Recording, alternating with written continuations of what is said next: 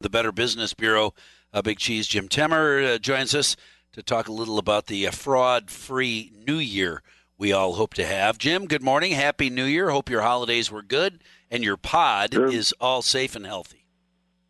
Well, you bet. And same to you, your listeners. Happy New Year to us all. Let's talk a little about those resolutions for a fraud-free year. Are you... you must be way out there on the edge thinking that there won't be any bad guys trying to separate us from our cash. Yeah, well, unfortunately, we know that they are out there, and that's why we can take a few steps to try and prevent them from being successful.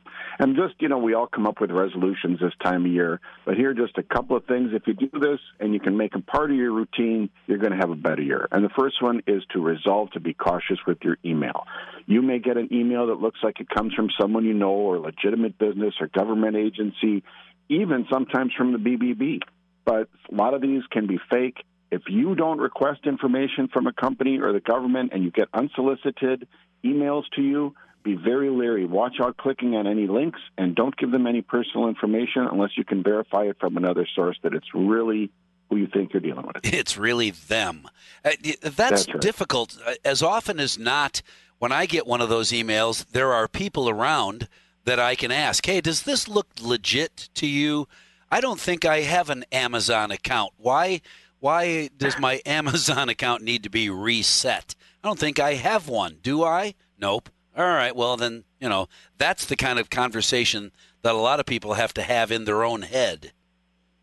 That's right. And even things like if there's a link and it says it's going to your account, put your cursor over it. If you hover it there for a little bit, the actual web address will come up. And if it isn't, Amazon.com/customer service or whatever it's supposed to be, that's a fraudulent email. And also, if you have any doubts, maybe you aren't sure if you have an Amazon account or not, go directly to that website and then go into their customer service area. Don't necessarily click on the link through the email that you got because that's just going to take you to a scam site anyway.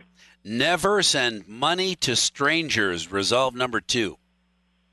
Boy, this one seems pretty easy. Like our moms probably told us this when we were little, not to play with strangers.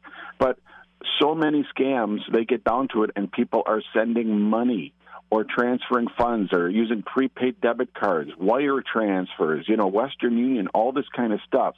If you're dealing with anybody over the phone, over the Internet, and you think it's legitimate, use a credit card. I mean, if they're demanding cash, you know that that's not a legitimate thing. Or if it's someone you just met online and you've never met them in person, don't send cash. Don't send cash to that person. You don't know who they are really or what they are. There might be some other things you can do. But the moment you start sending things that are non-traceable, like wire transfers, cash, prepaid debit cards, I would say 99.99% of the time you're losing that money and it's a scam. Well, and that goes a long way toward number 3. Do some research before making payments online or purchases online. Make sure you're doing it with a legit company. Yep. This was a big one, of course, over the holidays. A lot of people buying things online. You want to make sure that it's a legitimate company. Check return policies. Check physical addresses. You can check bbb.org or do a Google search. Make sure that you're dealing with a legitimate company before you do send them money or even give them your credit card or personal information. If you are a single person and you have a question, ask somebody. I know that number 4, use your best judgment before sharing personal information. If you're not sure, then ask someone you trust before you share that information, right? Right. Or I know somebody, I know several people, myself maybe included, that we may not always have the best, trust in ourselves. That sometimes we can make mistakes. We get excited about something, oh boy, I can get Super Bowl tickets or, whatever it is.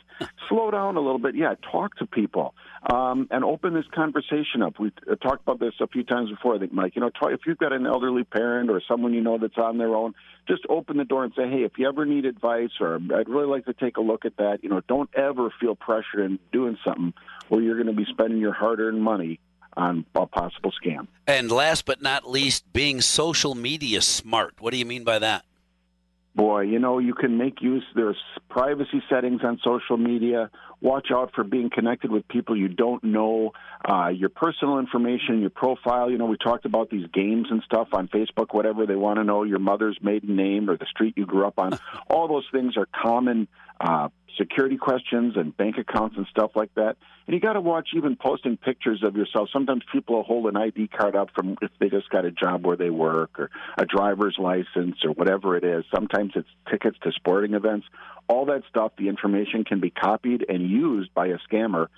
For instance, take a barcode off an event ticket and use it before you do, or find your address from your ID card, and then they have more personal information. Yeah. So again, if you like social media, that's great, but just be smart and watch your personal information. bbb.org/scam tips, bbb.org/avoid scams. A couple of great places to go to make sure that 2021 is not a ripoff for you. Jim Temmer from the Better Business Bureau, thank you very much for talking with me this morning.